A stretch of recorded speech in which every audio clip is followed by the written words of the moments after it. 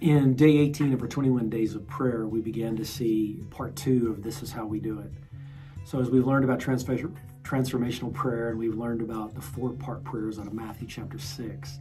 So how does this work when we're together? First of all, I want to mention the fact that praying together is very, very important.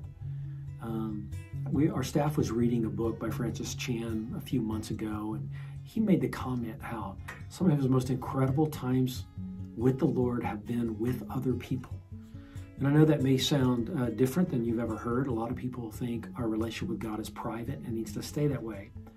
But Jesus called us into public worship, into public testimony, into public encouragement. And prayer is one of the best places to do it. I know I am very encouraged when I hear other people's hearts crying out to God.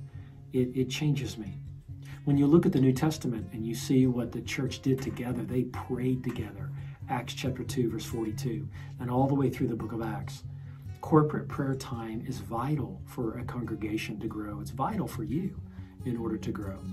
And so when we look at this, Daniel Henderson shows us how he takes a passage in 1 Peter chapter 5, and he begins to break it down and how we look at this chapter and we look up how we do the upward and the downward and the inward and the outward, or the reverence and the response and the requests and the readiness.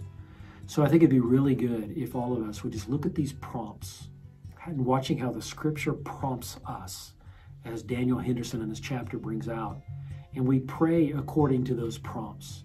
Just let your heart cry out to God as he's prompting us to make certain statements that are congruent, that are exactly what scripture says.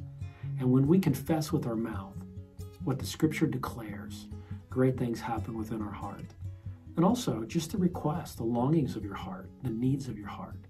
And may God bless you in your time of prayer as we learn how to pray, so that when we come back together corporately, we'll be praying in this method, in this manner.